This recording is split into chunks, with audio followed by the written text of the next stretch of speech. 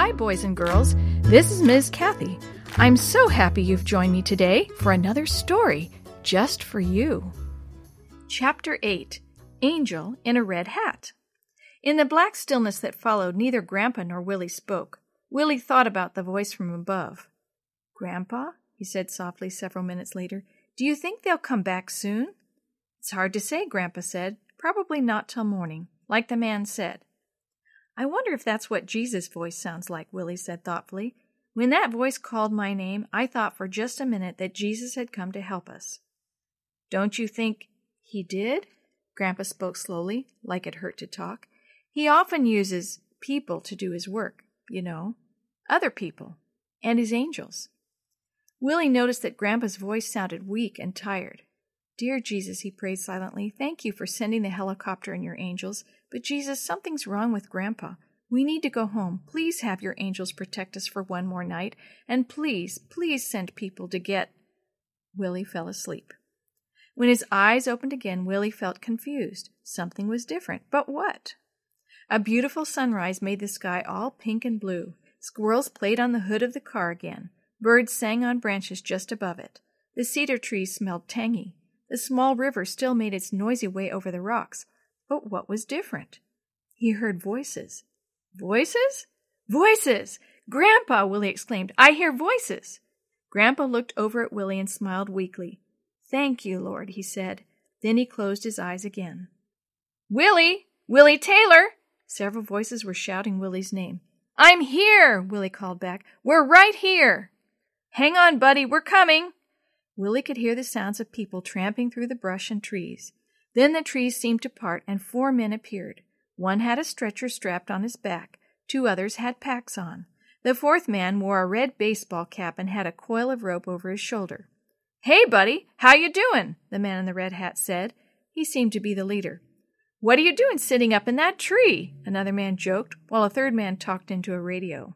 Willie didn't know whether he was going to laugh or cry for a second. "Are you angels?" he asked. "Angels?" the man in the red hat laughed. "Shucks, buddy, we're no angels." "But we do help them out now and then," the man with the stretcher spoke up. He and one of the other men had gone around to Grandpa's side of the car. "Mr. Taylor? Mr. Taylor, how are you feeling?" Grandpa just smiled and nodded his head. "Please help Grandpa first," Willie begged. "He hurts a lot, I think."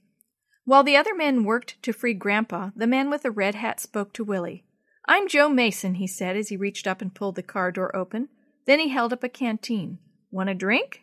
"Yeah, thanks," Willie said, reaching for the canteen. He took 3 big gulps, then handed it back. "Well now," Mr. Mason said, "are you ready to get out of there?" "Yes, sir," Willie responded. Mr. Mason stepped onto a low branch so he was on a level with Willie.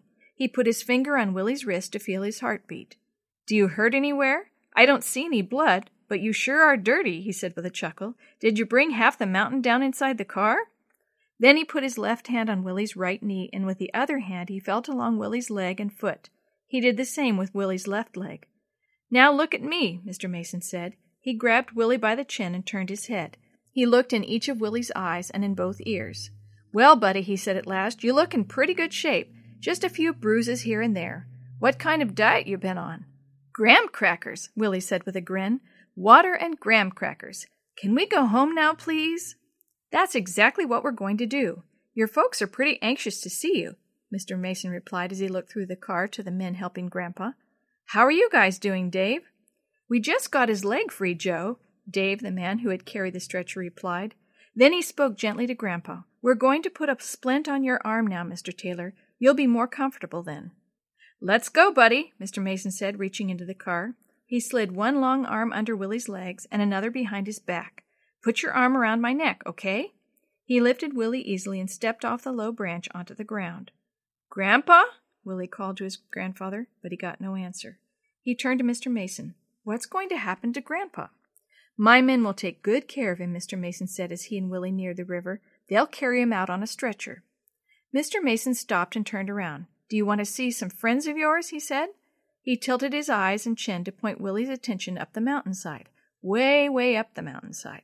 Willie could just barely see tiny people looking over the bank, watching the rescue down below. "Chris?" Willie asked. "Is that Chris? He answered my SOS.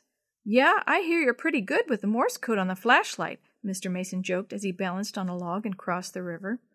Willie noticed a big square 4-wheel drive truck with the word sheriff in gold letters on the side.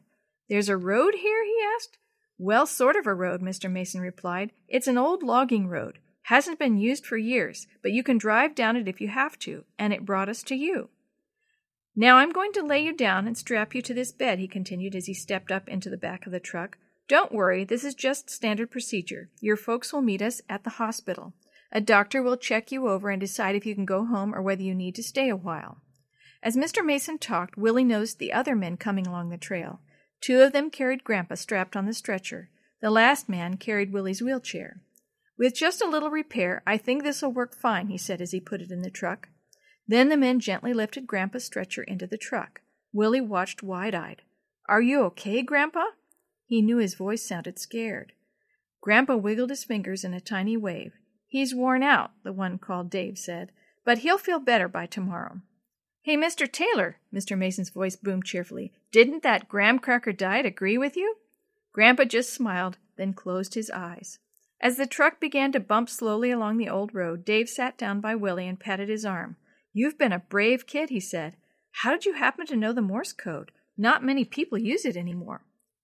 All the way back to Mill Valley, Willie talked with Dave. He told Dave about practicing the code, about the landslide, and about praying to be rescued.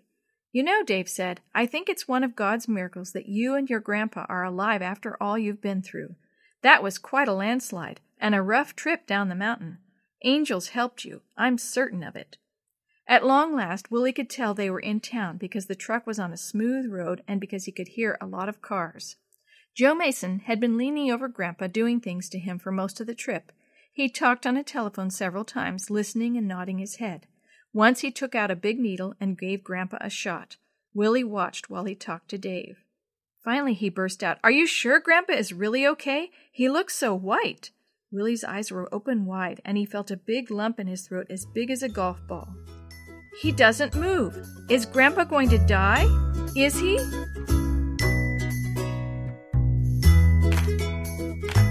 The story you have heard today is a chapter of The Shoebox Kids, Book 8, The Rock Slide Rescue, written by Sandy Zaug, edited and created by Jerry D. Thomas, and used with permission from the Pacific Press Publishing Association.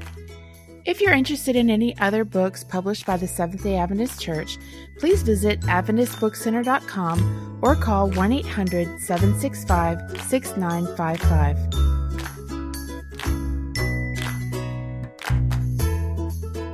This podcast is a production of the Carolina Conference of the Seventh-day Adventist Church.